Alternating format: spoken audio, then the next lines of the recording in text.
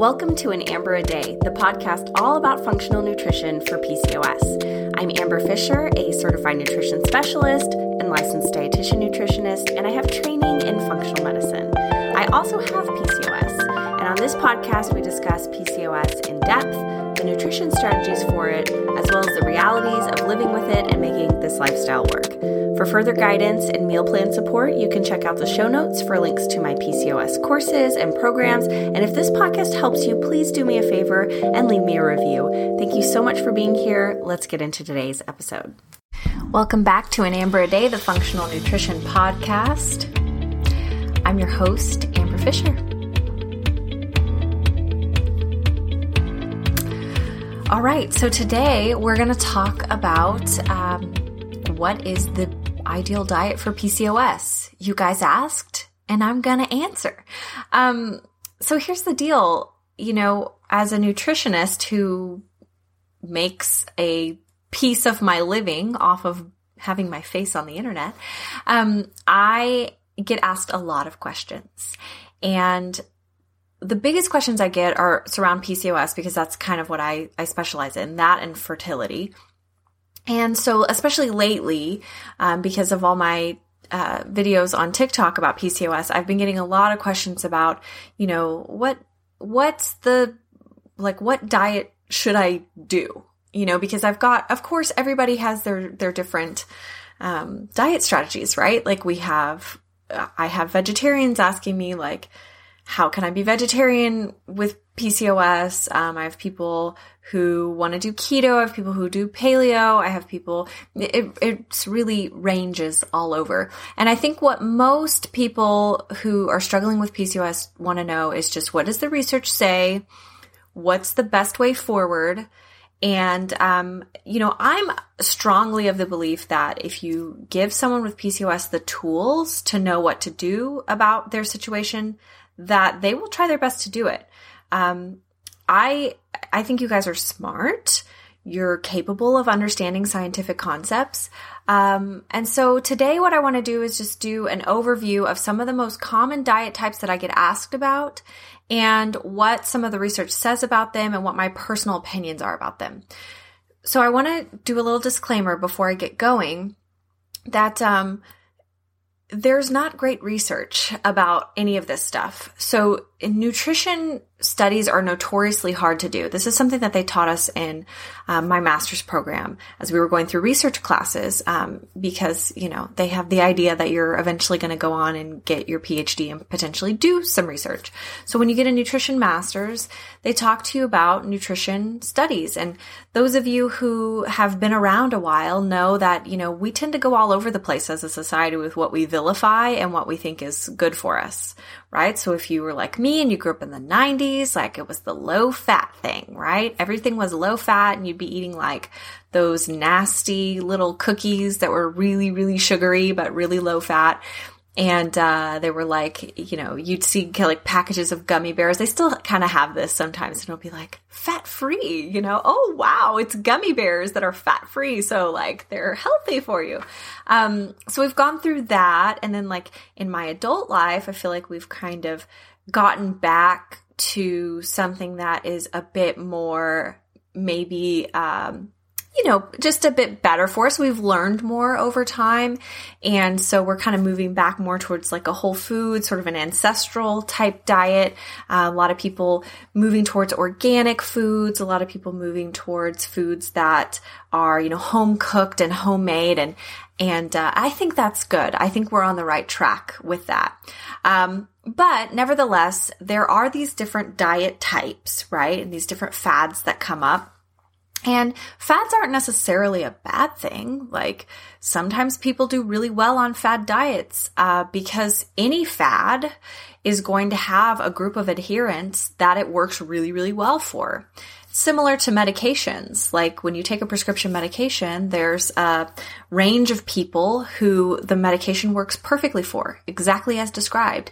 But then you have people on either end of the spectrum who are either hypersensitive to it or who it doesn't work for at all. And that's why, you know, when you go to your doctor and you're like, well, this statin's not working for me. Well, your body doesn't tolerate that statin the same way that it's intended. So they switch you to a different statin or whatever. So there's a lot of variation between what works for people. So my whole point with the disclaimer is that there's no really great research saying this is the diet that works best for PCOS. What we have is a lot of information about different diet types and different tendencies toward different things, and the ways that they maybe affect different markers. So the ways that this diet type affects insulin resistance, for example, the ways that this diet type affects inflammation markers or testosterone levels or whatever. That the information that you're getting today about what the best diet type is for PCOS is going to be based on some research. It's going to be based some on my personal experience as a practitioner and the way that I put those things together, the way that my organization that I kind of identify myself with, Institute for Functional Medicine, the way that I have learned in my master's program, all that stuff put together. That's what's going to happen today. That said, I will link to some of the studies that I mentioned today, so that you guys can look at it for yourselves. A really great research, guys, is PubMed. So PubMed, is the National Institutes of Health database for research. And any citizen can go on there and search key terms and pull up studies. I will say it might behoove you, like if you really want to dig into the research on a certain topic for yourself, it would behoove you to maybe read a book or take a class on understanding research. Because not every study is like what they call a strong study. There are different types of research studies, and some of them provide better evidence to support an argument than others. And this is one reason why nutrition research is so difficult, because a lot of it are not like the greatest quality studies. But right? I just want to say, because I feel like it's really sad the way that our system is set up to disenfranchise certain people groups, people who are not raised with money, or people who are not raised with like the family history of being involved in the higher education system. Like I was lucky because my dad has a college degree. He has a master's of divinity. So my dad went through the whole like process of college, and he helped me go through that process. He did my FAFSA for me so I could get my student loans and all that stuff. And so, there's a lot of people who are either rejecting the idea of higher education altogether because of, some promises that we were made, especially as millennials, that haven't panned out, right? Millennials, you with me? But also because they didn't have anybody to mentor them or guide them through that process. And so, you're kind of made to feel like you're not an expert on a subject, so you have no business having an opinion. And my personal opinion on that is, if you have a diagnosed health condition like PCOS, it's your right to become an expert on that topic. Should you defer to your doctor for medical treatment and guidance? Yes, absolutely, you should. But you should also advocate for yourself. You should pursue understanding your condition, and you should know your body. And nobody else should be able to tell you what's right for your body, over and above yourself. Like, it should be a teamwork thing. And I fully believe that. So that said, you don't have to be like some fancy expert person with like an IQ of whatever to understand how to do research. You can read a textbook. Like, anyone can buy textbooks, right? And they can learn how to read research. So anyway, advocate for yourself, guys. Learn this stuff. Don't just read cookbooks and blogs. I love that you're listening to my podcast. I love that you are listening to, that you watch my videos. I love that you look to me as kind of an expert. I love that because I feel that I am an expert, and I've spent my life working on this topic, but that doesn't mean that you are any less smart than me, right? Like, you have the capability to learn this stuff for yourself, and you just have to kind of go to the source, right? Don't always take all your information from people talking about the source, like me. Go look at it for yourself. Go on PubMed. Anyway.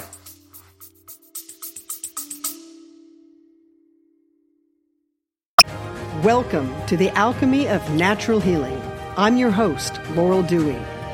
True healing is an alchemical process, meaning it must transform you on all levels, body, mind, and spirit. What affects one affects all three. True healing is one of the hardest journeys you'll ever travel, but it's one of the most rewarding and fulfilling when you get to meet yourself for the first time. If you're ready to take that journey, let's get started.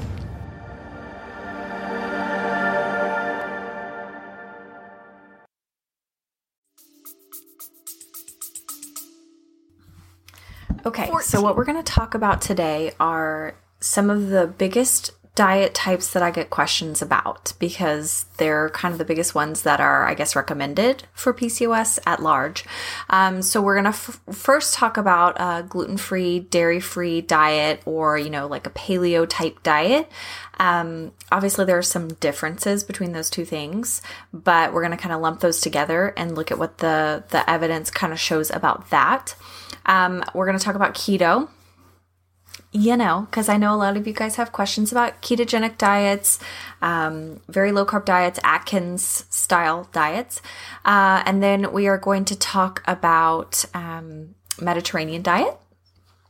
And we're going to talk about vegetarian diet as well, because I get asked a lot about being vegan, vegetarian, whether, it's possible to do that with PCOS and all of that. So obviously I know that there are a lot of other kinds of interventions that we could discuss, but if there's any that you're particularly curious about, feel free to send an email to the podcast and we might cover it in a part 2, maybe, if there's enough interest for it.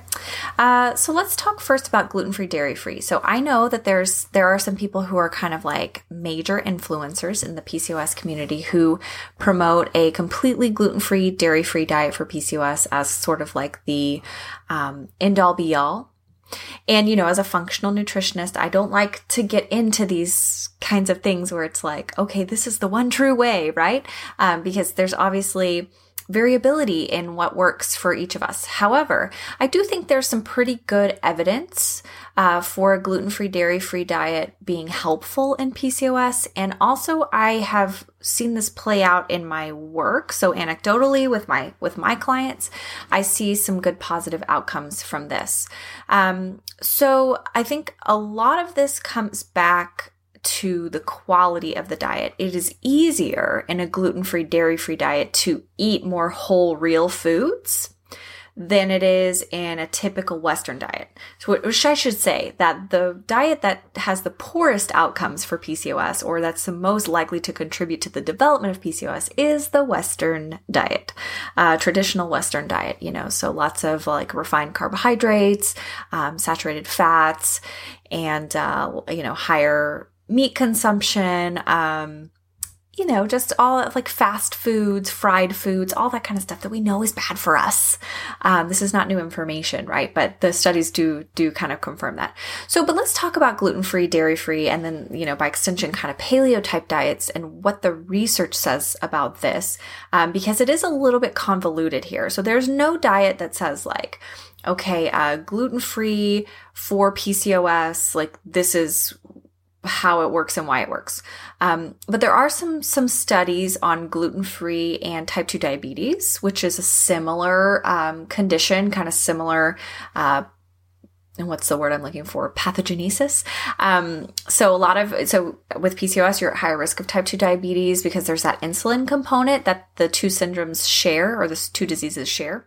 So there's some evidence that gluten-free seems to make a difference for type 1 diabetes. Type 2 diabetes is a little bit more iffy, but there is maybe some evidence that gluten could be playing a role in type 2 diabetes, or at least reducing it could help reduce symptoms of type 2 diabetes and improve insulin resistance. So it's something that's thought that they're kind of assuming by putting some of the research together, but they don't know for sure. I can tell you that my clinical experience with gluten has been somewhat more iffy, I guess I should say. I have not found that specifically gluten-free makes enough of a difference in PCOS to really see any resolution of symptoms. So I do have people that reach out to me fairly often who have already been gluten-free for a while and haven't noticed any changes. I will say that it is very common to have food sensitivities or food allergies in PCOS. And there are people with PCOS who also have celiac disease. And of course, in those situations, particularly if you have autoimmune conditions along with this, so if you have Hashimoto's, there might be more of a connection here. But, just in general, I haven't seen gluten to be like this big end-all be-all thing. But I think what it does do, like I said before, is eating a gluten-free diet, that eliminates a lot of junk food. It eliminates a lot of sugar. Because you're not really eating baked goods and things like that anymore. Now that's changing though, because there are so many more gluten-free options now that there's more gluten-free junk food these days than there used to be.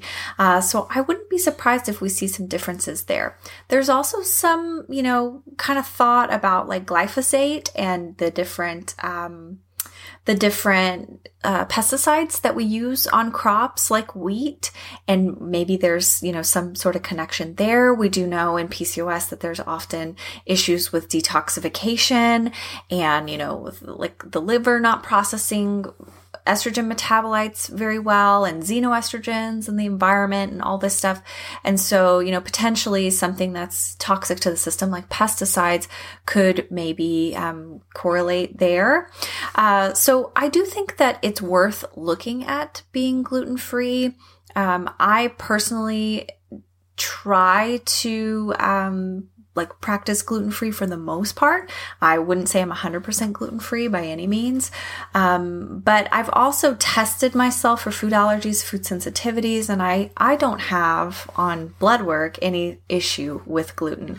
I have not found that eating gluten or not eating gluten makes any difference in my personal health. And I have tested it pretty rigorously. With clients, I've seen it all over the board. I've seen some that it doesn't seem to make much of a difference. And so eventually we get gluten back in the diet because, who doesn't want to eat whole wheat bread if they can? And then I've had others that we stay gluten-free because it does seem to make a difference for them. So I think that's one of those ones that's very, very individual. Now, the dairy one, I do actually think that there's some something to the dairy-free thing in PCOS. And I'll tell you why. So here's one that links a low-starch, low-dairy diet with the successful treatment of obesity and other comorbidities linked to PCOS. This is an 8-week prospective intervention. So, not super great, high-quality evidence here, but they did put them on a low-starch, low-dairy diet for about 8 weeks. All of these women were overweight or obese and had PCOS. But after that 8 weeks, there was a reduction in weight. There was a reduction in fasting insulin. There was a reduction in postprandial insulin, which is insulin after eating a meal, and testosterone and free testosterone were also reduced. So that to me, it's 8 weeks, right? And this is one of the problems with nutrition studies is they kind of have to be short because how it is when you start any kind of diet. It's like, how long do you really, really stick with it? And so in order to try to get the best evidence they can, they make them a bit shorter so that they're not just putting somebody on a diet that they're maybe not going to follow through on and kind of mess with the evidence that they get. But there is, these are all positive things that happened. Now, some things that maybe make it a little bit kind of like iffy are the fact that they were also on a low starch diet. And of course, low starch, starches are, more simple carbohydrates that then can promote insulin production. And so that could have been part of this as well. But, one thing about dairy is that we know that dairy actually produces a stronger insulin response than you would expect given the number of carbohydrates in it. So a lot of diet types, and I'm going to talk about this more when we get to keto, but a lot of diet types focus on dairy, because it's like a good source of like fats and it's low in carbs. But actually, the actual physiological effect of eating dairy, it does bump your insulin up higher than you would expect it to, even though it's very low carb. So my personal opinion on that is, we want to kind of reduce things in the diet that are going to bump up our insulin level, especially if we're trying to like be careful about the amount of carbohydrates that we're eating. And I do see a lot of food sensitivity in PCOS to dairy, a lot, food sensitivity and food allergy. So, much more often than I see gluten. In fact, dairy is kind of the most common sensitivity that I see. So I do recommend with PCOS that we go dairy-free. And oftentimes I say at the beginning that we do go gluten-free as well, because why not? If we're already doing dairy-free, it's not that much harder to do gluten-free as well. But I think that there's some merit to the dairy-free stuff. Now there is some dietary kind of studies that look at dairy and inflammation. And so I've done some research on this to try to figure out, okay, well, is dairy inherently inflammatory? Because you hear that a lot as well, like dairy is an inflammatory food. And I do kind of think of it as an inflammatory food. But some of the research that's been done doesn't necessarily say that it's inflammatory. There's actually been some research. The research evidence is very conflicting on dairy, which could account for the fact that there are so many different types of dairy products, from things that are all, primarily milk, all the way to like heavy creams, which are mostly fat, cheeses, which are fermented, and that changes the composition. So there's just a lot going on there. But some of the studies have found actually benefits in dairy consumption in those with metabolic syndrome, which is also associated with PCOS. So the bottom line is that we have to figure out with gluten-free, dairy-free, what's really going on here. Why do those interventions seem to help in practice? And my theory on that is that when you do a dairy-free, gluten-free diet, the diet quality improves. And I also think that food sensitivities to dairy are very, very common in PCOS. And so I think removing dairy helps reduce inflammation in that particular population. That's just speculation on my part, but that's what I've seen, like actually in practice, because I do ask almost everyone that I work with on PCOS to be dairy-free for a certain length of time.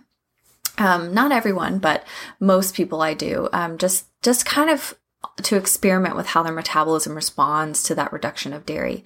Dairy is also high in like saturated fats, which are another controversial kind of thing. But I do find that when people are on kind of a healthy diet, if they, dairy becomes this thing that they lean on, where if they can't have other things, like let's say they're trying to eat all whole foods, right? So they can't do, packaged things and bars and all that other stuff. So instead they tend to lean on cheese in particular, because it's this very like satisfying food, and it's flavorful and all of that. And so, I think that people just rely on it too much and eat too much of it for the most part. So sometimes doing a diet intervention like paleo, where you're eating all whole foods and you're cutting out grains and dairy, can actually be really beneficial for your system, because it just, not only does it kind of reduce inflammation from those aspects if they're a problem, but also it gets you kind of used to eating differently, to focusing more on vegetables, which is what we all really need to do, and have trouble doing, right? So I think that there is value in doing a dairy-free, gluten-free diet for PCOS. And I think it's a good place to start. I really do. So I don't think it's the end-all be-all. I don't think it's necessary for everyone. But if you've never tried it before and you've never given it a significant length of time with good adherence, I'd suggest trying it. I mean, what harm could it do? Sometimes people are a little nervous about calcium intake. You really don't need to worry as much about calcium intake with cutting out dairy as long as you're making sure you're eating enough vegetables. You can get a lot of calcium from vegetables. And if you're having issues with calcium absorption, you want to look at your vitamin D levels because those two things are linked. So make sure you're not deficient in vitamin D. Okay, so that's dairy and gluten and inflammatory biomarkers. You know, it's a little iffy there, but I do think that there's a place for it. All right, let's move right into talking about keto, right? Because keto is the one that everybody kind of wants to know. Do I need to do keto? Is this like the thing that I have to do for PCOS? Am I like doomed to this ketogenic life? Here's the deal. There has been some preliminary evidence on ketogenic diets being helpful for certain parts of the PCOS process. So here's one study that talks about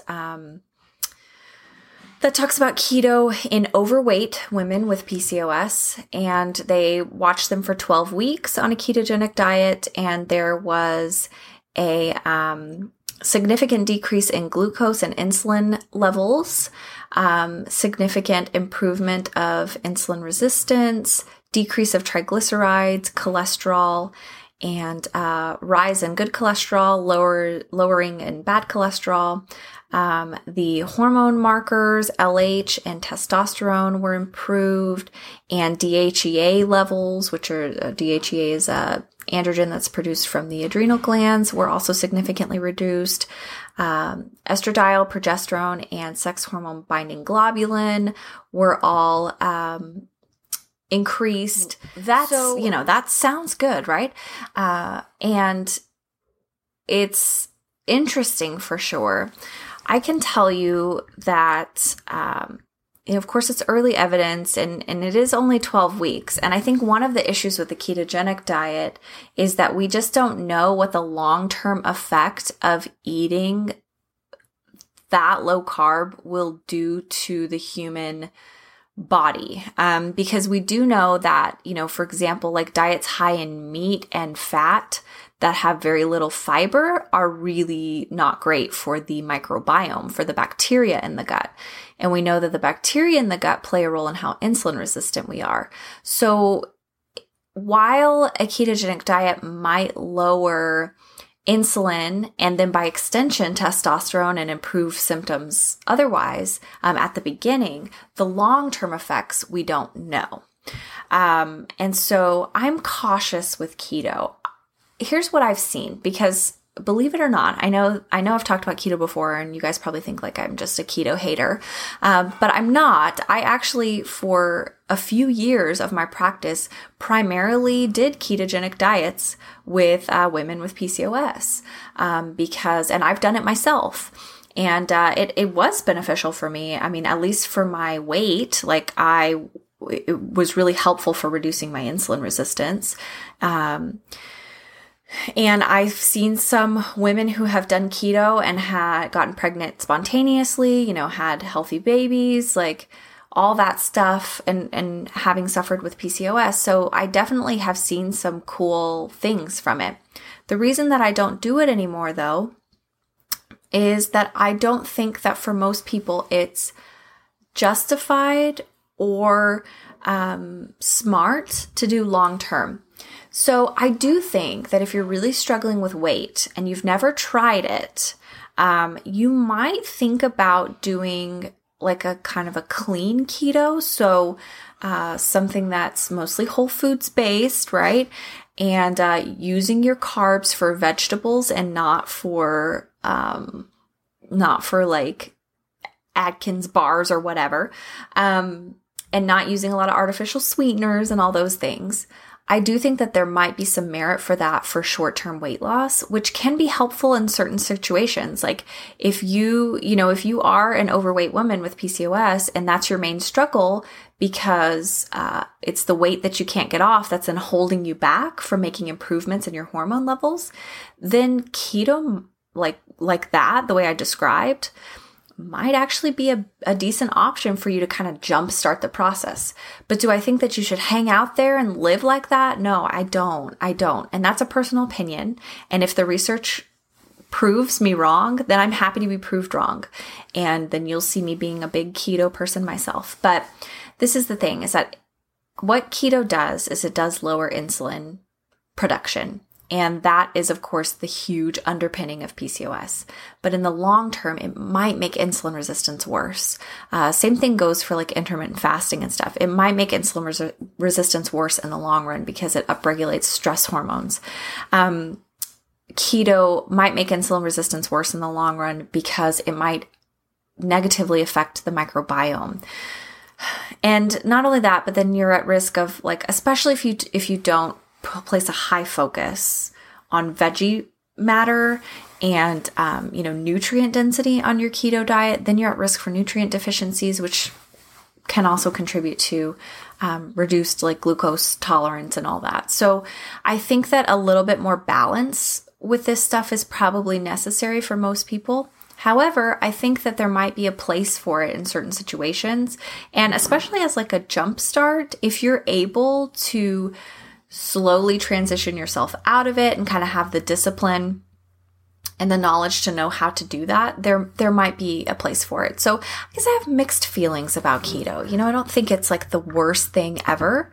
I also don't think it's the best thing ever for most people. If it works for you, I completely validate that it works for you. You're the expert on yourself, not me. So, but it is kind of popular right now to like hate on keto. And I think the reason for that is because for a while it was really popular to be keto, and maybe still is. And so like you get this whole thing that you probably have seen on, nutrition social media where people like to fight, which I hate because I don't think there's any room for that kind of stuff in nutrition.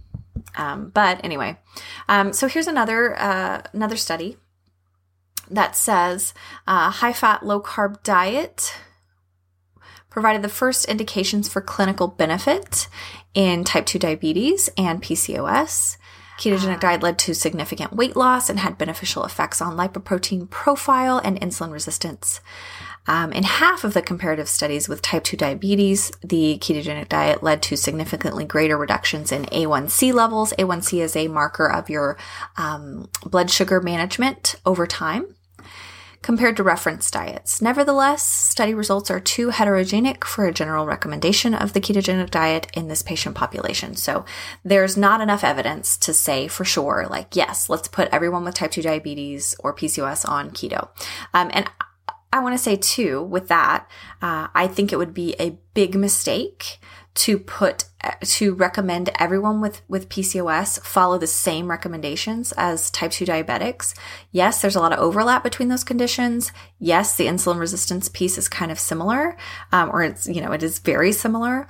However, there are different types of PCOS, and some of them do not respond well to the kinds of diet types that we would look at for type 2 diabetes, especially if there's a stress hormone issue going on. So, while I think we can learn a lot from type 2 diabetes research and apply it towards PCOS in some cases, we also have to be aware that this is a different condition, and then there are different, reasons why it develops. So I think it would be a mistake to say like, oh, it works for type 2 diabetes, like let's definitely do it for PCOS, It's just, that's just putting everybody in a big box again, right? But yeah, type 2 diabetes is a similar condition. And so, we can, especially with the insulin resistance piece, like, in my work, I have done ketogenic diets with people with type 2 diabetes and had really, really good results with that actually. So I do think that there's a place for that with a lot of people with type 2 diabetes. And I think that the research will play that out over time, that it's a really good intervention for that group.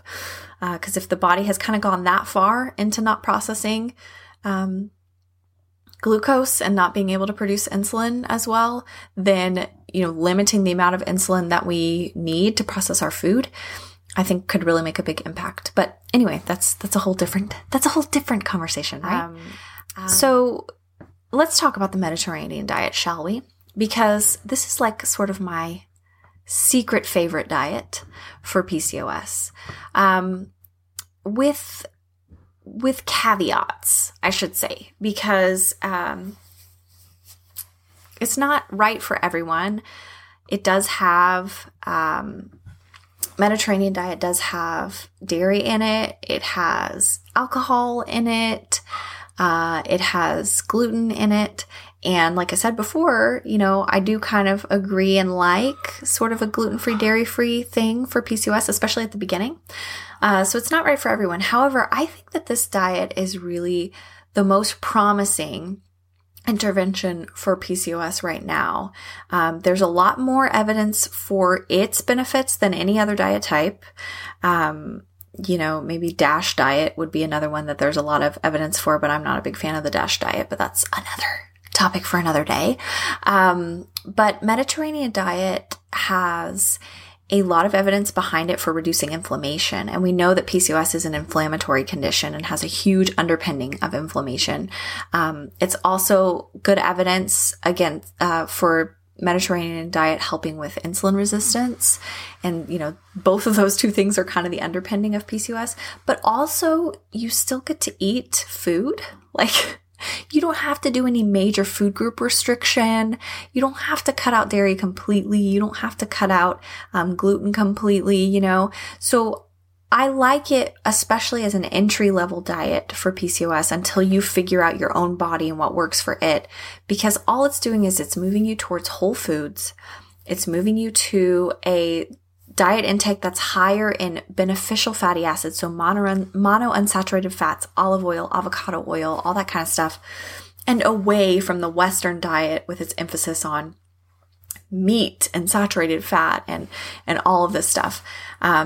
It's moving you away from sweets and sugar. It's moving you away from artificial sweeteners. It's moving you towards wholeness. And I think that really, when it comes down to it, at the base of everything, all these healthy diets have in common is that wholeness, is that focus on clean, whole, real food. And the Mediterranean diet does a really, really good job of that. Plus, it's kind of fun. I think it's a fun diet to do. And this is, I guess if I had to classify how I eat primarily, I would put it in this category. Because I do, and this is just personal, not that you need to eat exactly like me, but I do still consume gluten.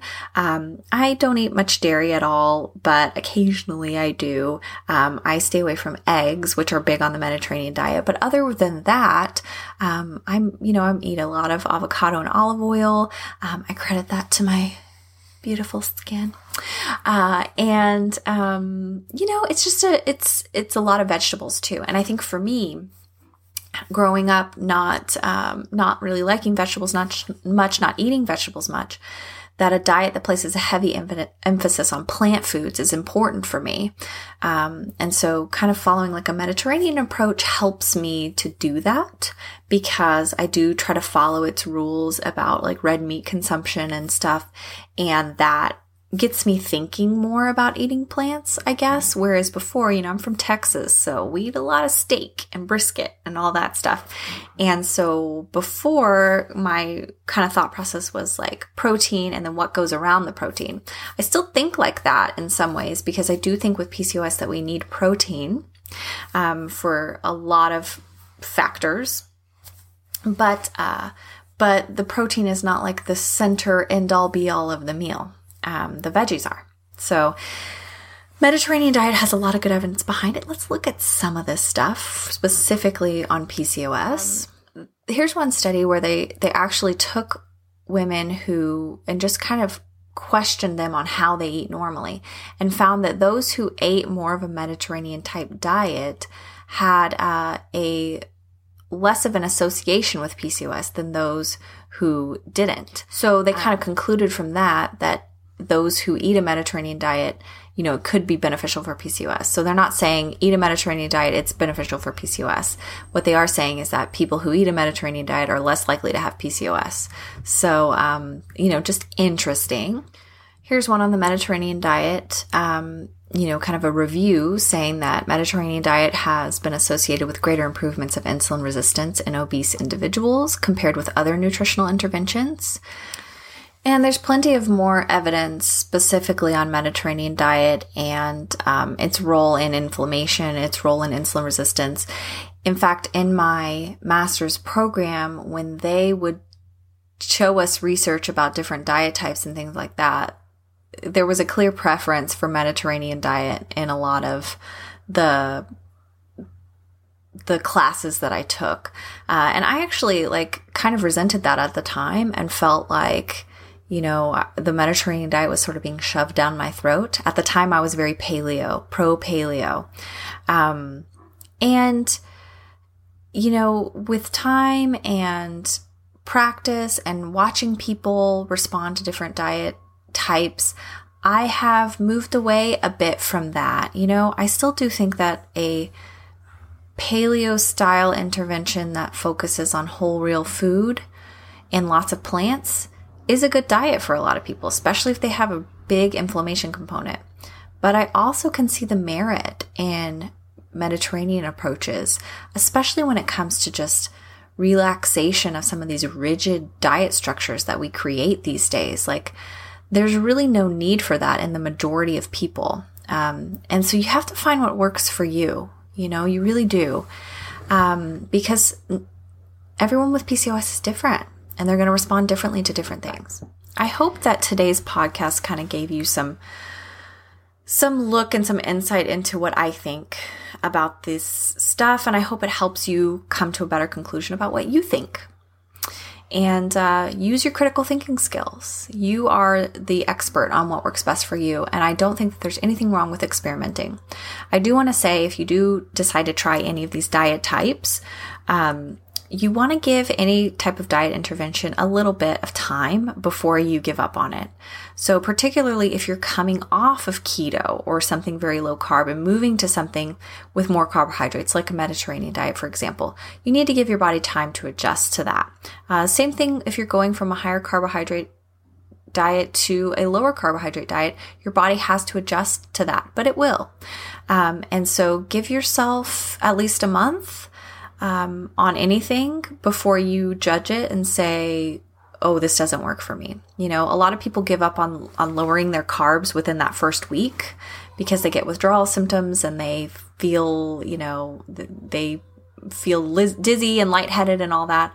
And that stuff usually passes with time. So usually the first 4 days are the hardest on any kind of diet intervention. So I would just give yourself time to make a conclusion about what works for you, what doesn't work for you. And same thing when you're looking at weight loss too. You've got to give your body time to adjust.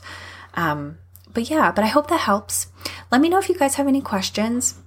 And if you want a deeper perspective on all of this and you're kind of wanting more specific help with what a good meal plan looks like for PCOS, I do have a PCOS membership community thing on Patreon that the link is below for that.